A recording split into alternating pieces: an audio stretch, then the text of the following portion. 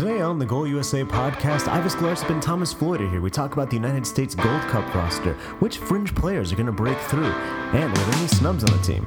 Later, we look at the MLS weekend and also the Earthquakes firing of Dom Kinnear, rivalry week impressions, and so much more. Stay tuned. It's the Goal USA podcast.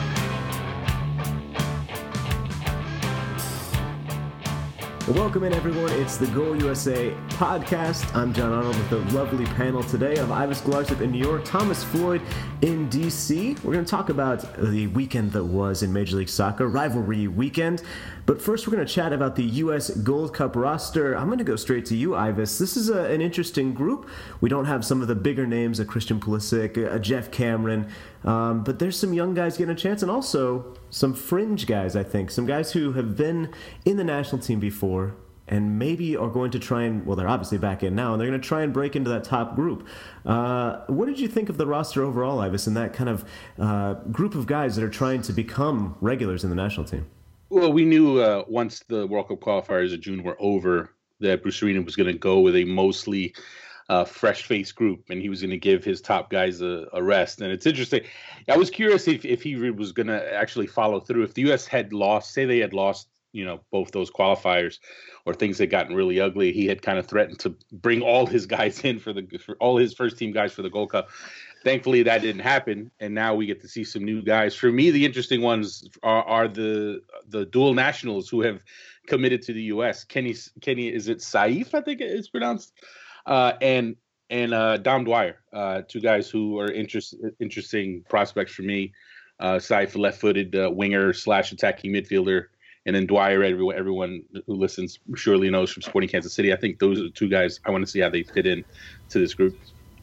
I take that point, and I think it's interesting. But T. Floyd, what's more fascinating to me, and maybe not to you, but what's more fascinating to me is guys like Eric Lehigh, Juan Agudelo, even Bill Hamid and Sean Johnson, these guys that we thought maybe 4 or 5 years ago, maybe even longer ago, they're the future of the national team. And then they just weren't. Whether it was Jurgen Klinsmann didn't want to play them, they didn't have a good run of form, they fell victim to injuries. For whatever reason, they just weren't part of the group. And now those guys are really going to be pushing in this tournament to show, yeah, I deserve to be in this top 23 that are going to go to qualifiers and presumably go to Russia World Cup 2018. And with some of those players you mentioned, they are very much in the running for positions where the U.S. is looking for depth. I look at a guy like Eric Lehigh, who can play left back and right back. The fullback depth for the U.S. national team, particularly on the left side, which isn't Lehigh's preferred position, but somewhere he has shown he can fill in, the depth there is not exactly stellar. They have Jorge Villafaña as the first choice at left back right now. And we saw DeMarcus Beasley give a gutsy performance against Mexico in World Cup qualifying. But you have to imagine the U.S. is looking for longer term options than a 35-year-old Beasley going into the World Cup. So I look at someone like Lehigh, someone like Justin Morrow, who also got a little taste of the national team a few years ago and then fell out of the picture. Those are players who I think realistically could break into the mix for the first team group just because of the lack of depth at the positions they play. Same for Dom Dwyer, who's a newcomer. He's going up against Agudelo, who you mentioned, and Jordan Morris for minutes up top. And I think the U.S. is looking for another goal-scoring option. You have 3 forwards who are very much in the rotation: Clint Dempsey, Bobby Wood, Josie Altidore. The U.S. is going to carry a 4th forward for most games, presumably in the World Cup. That could be Jordan Morris. It could be Agudelo. That could be Dom Dwyer. So that's another position I'm looking at. That includes both newcomers to the national team picture and also some guys who have had their chances in the past and just haven't quite made the most of it. Definitely options up top, or chances for guys to put their stamp on the position. Also, Justin Moore, you mentioned one cap, 29 years old, getting his shot to maybe break in as well. Ives, you wrote on goal 5 thoughts that were all pretty good, but one of the ones I was most fascinated by was the center back position. It's really crowded. You have some guys who have a lot of experience with the national team, who started together in the Klinsmann era, who are both in pretty good form at the club level, and Matt Besler and Omar Gonzalez. But then you also have Matt Hedges, who of course has been so good with FC FC Dallas for so long, and then kind of a rising option, with Matt Miazga. How do you see that center back position shaking out, Ives, especially with sort of, I think you kind of have two guys who are better on the left, two guys better on the right. Have I done my math right there? That's how it's set up at this point. But yeah, center back is super deep, and I'm it almost kind of snuck up on us how this group is kind of developed. When you think about Tim Ream really coming along at Fulham and John Brooks turning into a star in the Bundesliga, just made his move now to Wolfsburg for the biggest transfer in the history for an American player, for a U.S. national team player. Now you have this group where a player like Matt Besler, who's looked like he was about to start being phased out of the picture, now he has an opportunity here to kind of reassert himself as one of the top left center back options. Right now, it's looking like Brooks and Ream are the top two, but now he has his opportunity to fight to be that third guy. Matt Hedges can play the left center back position. I mean, he's not naturally left-footed, he's good with both feet, as you know. So I want to see what he does. Bruce Arena's been so high on him in the last couple of times that he's had him in, and so I think he really wants to get a look at him. So maybe it's not a given that you're going to see Besler and Gonzalez together in these group matches, but much like Juan Carlos Osorio in Confederations Cup, I'm sure Bruce Arena will mix this up. The way the three games in short time is going to be, I think you're going to see Besler Gonzalez maybe partnered, and then you probably see Hedges and Miazga partnered, and then a different combination for that third game. Matt Miazga is the guy I really want to see because he looked good with the Red Bulls when he was here his last year before he left. But I mean, I thought he got a bit too much hype that year when he left. But now in the Netherlands, he had a good year with Vitesse. And you really want to see how he stacks up, how he measures up. And if he's realistically someone who could play his way into the World Cup picture a year from now, considering how young he is. I mean, he's 21 years old, which is very young for a center back. And then hopefully in this tournament, we get to see what he has to offer. Some other young guys who I think will probably have pretty influential roles to play in this tournament. You look at Kellen Acosta, who started against Mexico, as did Paul Arriola, Jordan Morris, who you mentioned a little bit, T. Floyd, and also Christian Roldan getting the call. It seems to me like this is a big chance for them as well to prove that they're ready for the big stage, that age won't be an issue, that they're not sort of intimidated by international competition. Thomas, there's some young guys who could certainly make some inroads here in addition to Matt Miazga, who I just mentioned. For sure. And I think it's worth looking back to Bruce Arena's previous statements about building a World Cup roster. He's a guy who has said the World Cup is a young man's game. And back in 2002, he trusted young players who had just broken into the picture, like Landon Donovan and DeMarcus Beasley. And while he's gone with veteran-heavy groups in World Cup qualifying and these semi-must-win games for the U.S. to get back on track, I think Arena will not hesitate at all to bring some young, inexperienced players into the mix in the build-up to the World Cup and perhaps in the tournament itself. So if you're a guy like Acosta, a guy like Roldan, this is a golden opportunity to get into the mix. And even if you're not a huge factor in World Cup qualifying, that doesn't mean you're not going to be in Russia. The Gold Cup, a golden opportunity. I appreciate your pun, T. Floyd. I see you. That was unintentional, but I hope so. Still got to pat myself on the back for one. that. Don't hurt yourself doing so. There were a couple guys that you were hoping would be in that group that Arena would call in. I think everyone's mostly content with the roster. But T. Floyd, you were hoping for a couple guys that you like watching play. Who were your minor snubs? Yeah, these are just quibbles. This is not like the days of Jurgen Klinsmann when there were some real head scratchers who missed out on the roster. I've always been a Will Trapp fan, and I think he's a player whose technical ability as a deep-lying midfielder sort of signifies the type of play the U.S. is trying to implement and trying to build toward to be more of a possession-oriented team and to be a team that plays more attractive soccer. And I've always liked the idea of having him in the national team mix, and he's never really gotten a chance. He has a couple cameos under Klinsmann, but that's it. So he's a player I would have liked to see in there. Maybe CJ Sapong as a forward, just because the U.S. only brought 3 true strikers in this camp, or at least 3 players who are listed as forwards on the roster. And perhaps it would have been interesting to get Sapong in the mix and just see what he can bring to the table as a target forward option who is really good at bringing teammates into the attack at just excelling in terms of his hold-up play. So I'd say Trapp and Sapong were the two guys who I would have liked to see maybe get a chance in this Gold Cup. And we still could see those players because they were on the preliminary roster, Ives. Yeah, that's true. What I would say is interesting when you mentioned a Will Trapp is, I mean, there are definitely a few guys who at the beginning of the year or even last year you would have pegged to be in this Gold Cup conversation, but maybe haven't had the best years or haven't had as good years as they've had in the past. I think Trapp, I thought he was better last year. I think he's still kind of settling in there this year. It's come at a bad time because at that position, when you look at guys like Kellen Acosta coming into his own, Joe Cronin coming off a great year, Roldan is playing amazingly. So I think it's just a matter of being at a deep position where a big group of guys have really stepped up. Another player who falls in that category is Steve Birnbaum, who, for me, in the opportunities that he's gotten with the national team, he's actually done really well with them. But now this year with these United, he hasn't been quite as dominant as he's been in the past. I'm sure Thomas could shed some light on that. I'm sure he sees him in person all the time. But I think it's been a bad timing for him because here he is in that center back picture, and it's all of a sudden super crowded, and you have like 7 or 8 center backs that could be in front of you, and I think that's why he missed out this time. Real quick before we talk about the MLS, sorry, I'm going to cut you off too, Floyd.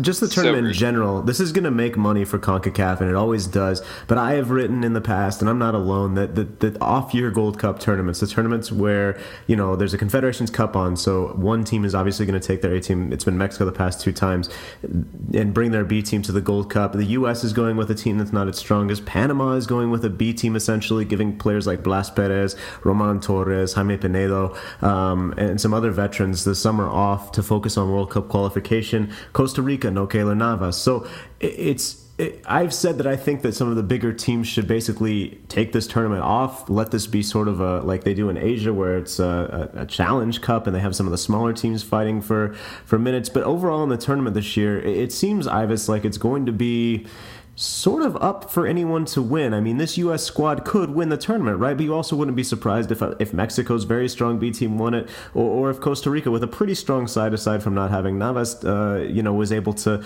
sort of use the chemistry that they have. How do you see the tournament overall breaking out, and what do you think of the fact that it's almost a B tournament, I want to say? Well, we've seen this before. We've seen it, like you said, the off-year Gold Cups. We've seen more than just Mexico and more than just the U.S. Resting guys, or not sending full-blown B teams, but sending teams where they're missing a couple of their best guys. For me, if you look at it, I mean, Costa Rica's is closest to the A team of the group, and if you just look at personnel and experience, you could argue Costa Rica is the favorite in this tournament.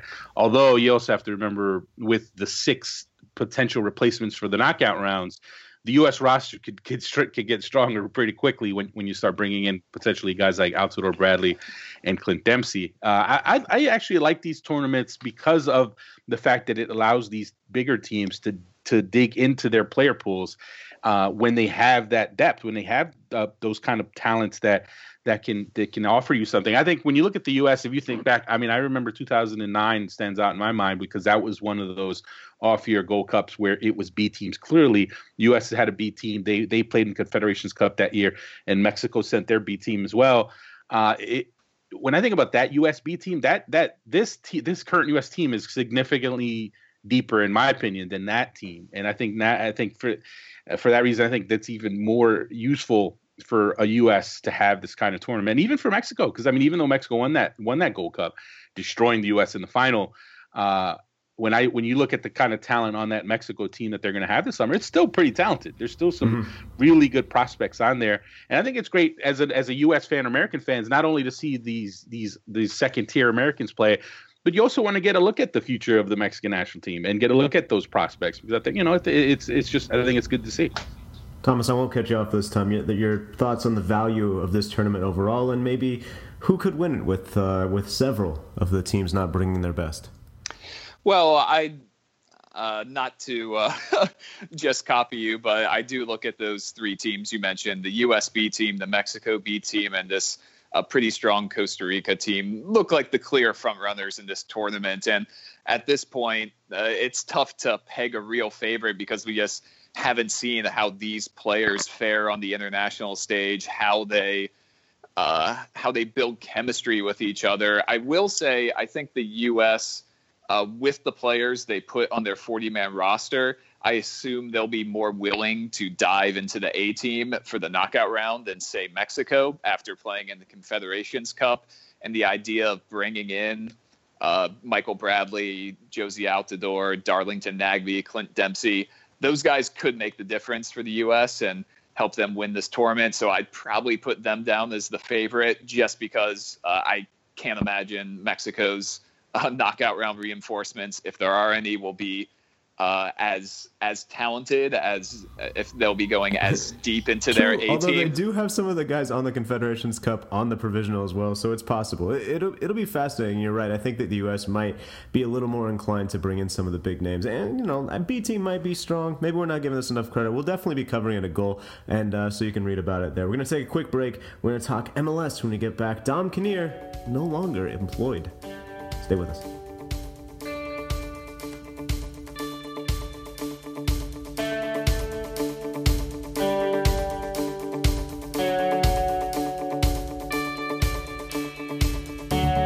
Well, guys, as I mentioned before the break, Dom Kinnear, longtime MLS coach, coached the Earthquakes twice. This is the second go-around, or was the second go-around, I should say. He went to Houston with the franchise, won 2 MLS Cups there, came back to San Jose, and things were actually going okay. Obviously, they're sitting in the playoff positions, but Dom Kinnear no longer the coach of the Earthquakes. What do you make of this move?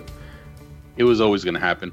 The clock was ticking on Dom Kinnear as soon as they hired a new general manager, and you really got the sense that the only way he was going to make it through the year is if the Earthquakes somehow just surprised everybody and had the kind of year like, say, even the Chicago Fire are having right now, where they're really turning it on, and that didn't happen. And it tells you something when they win a game, right? And he gets fired, because then it's kind of like you picture the powers that be in San Jose kind of waiting for the right time to let him go, and then finally they're like, listen, let's stop waiting. We know we want to get rid of him. Right. Let's get rid of him. And I guess that the only thing that surprised me is that they hired Chris Leach to be his replacement. I mean, I do get it. I mean, I've known Chris Leach a long time, know him really well. I wasn't expecting that because he doesn't have the experience. But having said that, he knows the organization. He's worn a lot of different hats in that organization. So I think from that standpoint, it is a little refreshing that they're trying something different, and we'll see how he handles it. It seems like he's going to have the rest of this year to kind of steer the ship. Yeah, T-Floyd, as Ives alludes, Dom Kinnear, again, I mentioned his past MLS success, but not really look, he just plays a style of soccer that isn't necessarily what is finding success in MLS right now. When you look at the way that the past several MLS Cup champions have played, it hasn't really been the same style as Dom Kinnear, right? And Kinnear, the thing is, he's had success pretty recently with the Dynamo. He took them to back-to-back MLS Cups, and they were a team you never wanted to face in the postseason. It's not like this is a guy who still was just making his way off the goodwill of winning MLS Cups in the mid-2000s. But it's been 10 years, man. Time flies. Time flies. We're getting old. But those more recent runs, which granted are now 3-4 years ago with the Dynamo, I felt like those showed that he was able to adapt in certain ways. But just over the last couple seasons, the way MLS has grown, the way the player pool has improved, and the league has sort of moved on to MLS, I don't know, I lose track. Are we MLS 3.0 now? 2.1, yeah. Maybe. 2.5. Either way, I feel like this is maybe an oversimplification, but he just comes across as a bit of an MLS 1.0 coach who had his time, and now he just has a style of play that is not sustainable in the league as we see it now. Well, one thing I definitely would say on that front is I can see the argument for that, but I think what really ended up hurting him this time around is the fact that I think he's a guy who always needed a good general manager to build the team for him, to give him the talent. I think if you give him the right talent, he can have a winner. He can take those pieces and build a winner. And I think in San Jose, what kind of might have hurt him is that he goes back to San Jose and he's with John Doyle, who, from my understanding, they're very good friends. but John Doyle is not a good general manager, and I think that at the end of the day hamstrung him. It kind of handcuffed him a bit with a squad that wasn't that great, and from a talent standpoint. Now this year you're seeing them with their new general manager. They've added all these players from Europe that no one has ever heard of, although some of them are panning out a little bit, but it's all a little haphazard. The players that they're putting together, you wonder if they can fit together. So I think under different circumstances, if you had a Dom Kinnear with, say, a Garth Lagerwey or something like that, I think you could still see Kinnear be a successful coach. But I think at the end of the day, what hurt him more recently is the lack of talent. I definitely understand your point and think it's a great one. I thought you were originally trying to say the general manager didn't want that kind of pressure. Like, he was like, nah, I can't build a strong team. Like, if the coach needs me to build the team, I'm out. I got you now. I'm on the right page. Speaking of getting old, Clint Dempsey. Is he getting old? Yes, we all are. But he scores a late goal in Portland. A late goal if you're on the East Coast. The Sounders get a point. Excuse me. The Sounders get a point. What am I talking about? It feels like 3. That's why you're a little confused. It felt like they won the game, but they tied. Yeah. Right. You saw Roman Torres given the assist. Joe Jones getting forward, etc. T. Floyd, we were joking after the game about the Sounders need to just throw it all out there, go for 8 goals a game, and maybe forget about this whole defense thing. And this isn't the first time this has happened. They've had a couple results this year when they've stolen points on the road by just throwing caution to the wind and getting numbers forward and counting on having players like Dempsey and Will Bruin who know how to finish in the box. So maybe they need to just play a little more direct. I'm not quite sure. It's hard to pin down this Sounders team. What do you think of the Cascadia game, Ivis? Well, I think the Timbers totally blew it. I really do. I mean, I think the big issue with them, especially Sounders were down to 10 men. Right. Well, right, exactly. So here's the thing. If you're winning that game, I mean, it was also very hot, right? The hot conditions. You're winning the game. It's later in the game. You have to be smarter about how you manage the end of a game. And when you're up a man, up a goal, keep the ball, step on the ball, take the air out of the ball, knock it around, play keep away. They threw numbers forward like they were losing or like they were tying, and that played right into what Seattle wanted. Seattle wanted a back and forth affair because they would be able to catch them on the counter, and that's exactly what happened. I got to believe Caleb Porter, when he watches this game over again, is going to say to himself, why did we not take the air out of the ball? Why do we not just try to possess it and just keep it away from a Seattle team that had to be tired playing down a man for an entire half? I kind of put that one, I'll put it on Porter, but I'll put it even more on the players because as a veteran group, Portland just has to keep that ball and stop acting like they're losing. Bit of a pattern because I think Blanco scored against Colorado 2 weeks ago. They end up losing that game, and then also lost in Minnesota in that 3-2 game during the week. Not exactly what you want to become to make a habit, and I'm sure that Porter will be trying to figure out this week how to avoid that next time. Ivis, you were at the New York City Derby as well. This was a 2-0 victory for New York City FC, a game that I didn't really see the Red Bulls getting in much. How'd you see it? Well, well, first of all, it's before anyone complains, it's the New York Derby because, of course, the Red Bulls are in Jersey, but we call it the New York Derby. Well, because their name is New York. Right, but it's not the New York City Derby. Although it is now because NYC dominated this game. They outplayed them. And I know as much as Jesse Marsh tried to downplay the disparity between the teams because, of course, possession, and he pointed out that the Red Bulls did have the edge of possession. Mm-hmm. Yes, they did. Mm-hmm. But NYCFC had clearly the better chances, significantly more chances. If not for Luis Robles, this could have been ugly. This could have been 4-0, 5 targets to 1 for if you look at NYCFC versus the Red Bulls. And they weren't just shots. There were some really good saves by Robles. Harrison could have had 2 goals. Yangel Herrera could have had 2 goals. So what I saw was an NYCFC team. They showed just how much better they are now from last year, and they did such a good job in the winter of addressing needs, whether it's their defense, solidifying their defense, adding Rodney Wallace on the wing to give them some more balance. Sean Johnson is an upgrade, has been an upgrade at goalkeeper. So, Alex Ring is giving them him and Herrera clearly in the defensive midfield part of the field.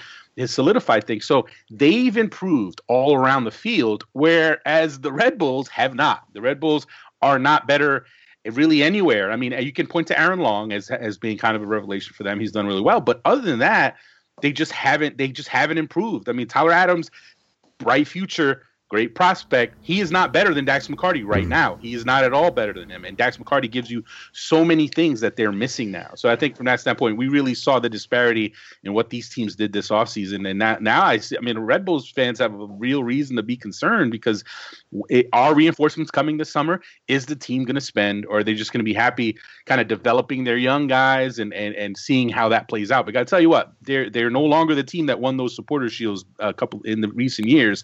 Now they're looking kind of just like a middle of the pack team in the East. T. Floyd, we were talking, you and I, about the SKC Galaxy game. Clement Diop, he showed up in our MLS rumor mill as maybe getting some European interest. Now I think he's trying to delete the European Scouts MLS Live subscriptions. A nightmare of a game for him. 2-1 victory that Kansas City was able to get, really on 2 goalkeeping errors. But honestly, from minute 1, Sporting Kansas City sort of had this game plan of playing over the top, trying to attack from the left side, and it really came through. Yeah, and the Galaxy just are not getting results at home. We're now halfway through the season, and they are a team that you don't want to face when they're on the road. They have found a way to get results, to get impressive results. And then at home, they are extremely vulnerable. And I honestly cannot figure out how that's happening. This is a team that has just made StubHub Center into a fortress over the last few years. And to see them just dropping points at will at home in Carson dropping points at will. Yeah. They're like, yep, this is when we're doing it. It's tonight. We're going to drop these points. Exactly. It's been ugly, and it's something they need to figure out because MLS is not a league where you can survive dropping points at home. Speaking of teams that are great at home, teams that don't drop points at home, FC Dallas goes down to Houston, BBVA Compass. They get just the second point that any team has taken out of that stadium the whole year. They've won 7 games at home. The Dynamo have now 2 draws. A game that I thought was pretty fascinating as well. You know, Oscar Pareja and Wilmer Cabrera know each other. They've known each other for a long time, work closely together. And I think we saw a game where Albert Elise starts on the bench. It's hot, it's humid, and as soon as he comes on, Pareja brings on Aaron Guillen, a defender. It goes to a 5-man back line to try and control the Honduran, and they get out of there with a point. I think they wanted to go down there and get a win, and then as soon as that goal comes, man, Matt Hedges, we talk about his national team stock, and I buy it. But as long as they don't put any games in BBVA Compass. Because you remember last year was that 5-0 game where Hedges, was like 2 or 3 goals that he was on the hook for. Just the one this time, but Cubo Torres muscles him off the ball to get the goal. All said, I think both Texas teams have plenty to be happy about and are on good paths.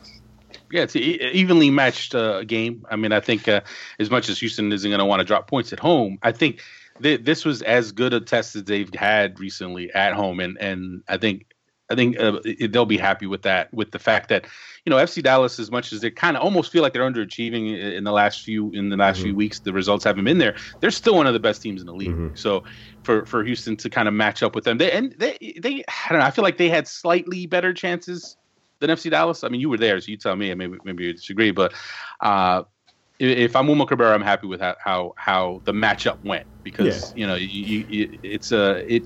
you hate to drop points at home when you're playing a team that good, when you can match up with them. And it was fairly even. I mean, you look at the stats. I mean, everything was pretty even. I came away impressed with Houston. Yeah. I'm not going to say I wasn't impressed with Dallas, but Dallas kind of, they were what they were. They're no quantity. Houston showed me more. Yeah, no, I think that's fair. Tifo, did you want to chime in there? I'm good. No, it sounded like you wanted to come in. No, that's totally fine. I thought it was fascinating. It's weird with Dallas because, of course, last year they were so desperate to win a trophy for the first time in 19 years. They only won the Open Cup. They get their second Open Cup. They get a Supporters Shield. But I think, obviously, MLS Cup is the biggest prize. And I think they're sort of going into this year and sort of continuing in the summer with the mentality of being content with not necessarily running away with the league, sitting at the top of the Supporters Shield standings, because I think they saw, hey, we did that last year and the year before where they, were lost it on goal difference to the Red Bulls. And what did we come away with? Well, yeah, we got this shield that the fans like, and we're happy that we won it. But ultimately, our goal is to hit our stride at the right time in August, September, rather than maybe run out of gas like they have the last 2 seasons. Unfortunately, now... Whoa, go ahead. No, I just I had wanted such to a jump in great and say, transition, man. I had such a great transition. Go ahead. my This better bad. be I good. started to mess it up. No, I just was going to point out that, well, interesting, Mora Diaz is back, right? But he's not back. He's not back, right? So that's something to think about going forward, because I know everyone thought, oh, once he's back, this team is going to be unstoppable. Well, and I think it still could be, but he still has to figure out how to play soccer again. Well, that's what I was going to say. Like, people, something to think about is that these teams aren't yet what they're going to be once we get into the later part of the year. I mean, even when you look at the Houston, you didn't have Elise, you didn't have Alex in the starting lineup. Considering the years that they've been having, it's always funny how these matchups always end up having some key players sitting for some reason, and it's almost like it gives the coach an excuse after the fact if things don't work out that they they wanted to rest somebody. But I want to see these teams. You tell me when the next matchup is. I think the next matchup is going to be a much better one between these two teams. Listener, pretend my brilliant transition is here, and thanks for listening to the Goal MLS or USA podcast, whatever we're calling this thing. Ives and Thomas, thanks for joining, guys. Listener, thank you once again for tuning in. We'll be back next week with anything in American soccer, U.S. national team, Mexico as well, MLS, all sorts of stuff. Come back next week, and we'll talk to you then. Take care.